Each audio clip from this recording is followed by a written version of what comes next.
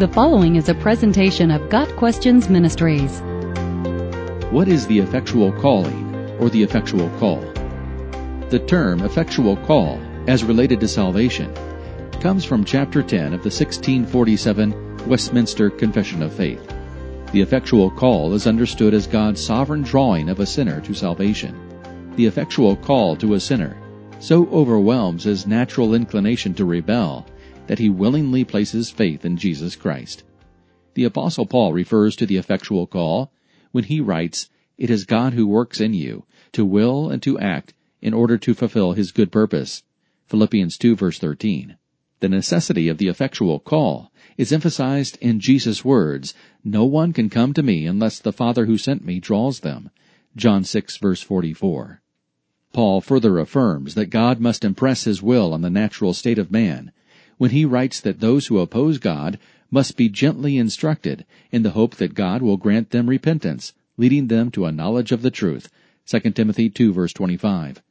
The Apostle Peter writes that God called us by his own glory and goodness. 2 Peter 1 verse 3.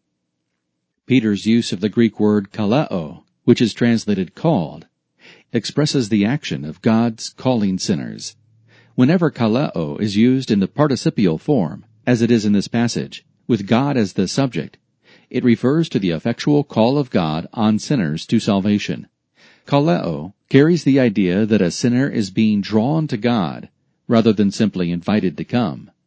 The effectual calling is more commonly known as irresistible grace, which is the I in the acronym TULIP. The doctrine of effectual calling is closely related to the doctrine of total depravity, the T in TULIP. Since the unregenerate man is dead in transgressions and sins, Ephesians 2 verse 1, he is incapable of reaching out to God or responding to the gospel of Jesus Christ on his own. There is no one righteous, not even one. There is no one who understands. There is no one who seeks God. Romans 3 verses 10 and 11. This state of total depravity makes the effectual calling of God necessary to give anyone the opportunity for salvation. Jesus said, "For many are invited, but few are chosen." Matthew 22 verse 14. In this statement, Jesus distinguishes between the general call that everyone receives by hearing the gospel and the effectual call that leads to salvation. The effectual call is also taught in passages such as Romans 1 verse 6, where Paul greets the believers as those who are called to belong to Jesus Christ. In Acts 16 verse 14, where Luke says of Lydia that the Lord opened her heart to respond to Paul's message. The effectual call, therefore, is God's action toward the elect, those whom he chose in Christ before the creation of the world, to be holy and blameless.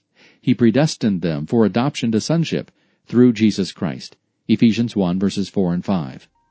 The general call, on the other hand, is for all of humanity, not just the elect. The famous passage, "For God so loved the world that he gave his one and only Son, that whoever believes in him shall not perish, but have eternal life," John 3 verse 16, portrays God's general revelation to everyone in the world. The gospel is available to everyone, but because of humanity's sinful nature and total depravity, no one will turn to God without God first impressing himself on them.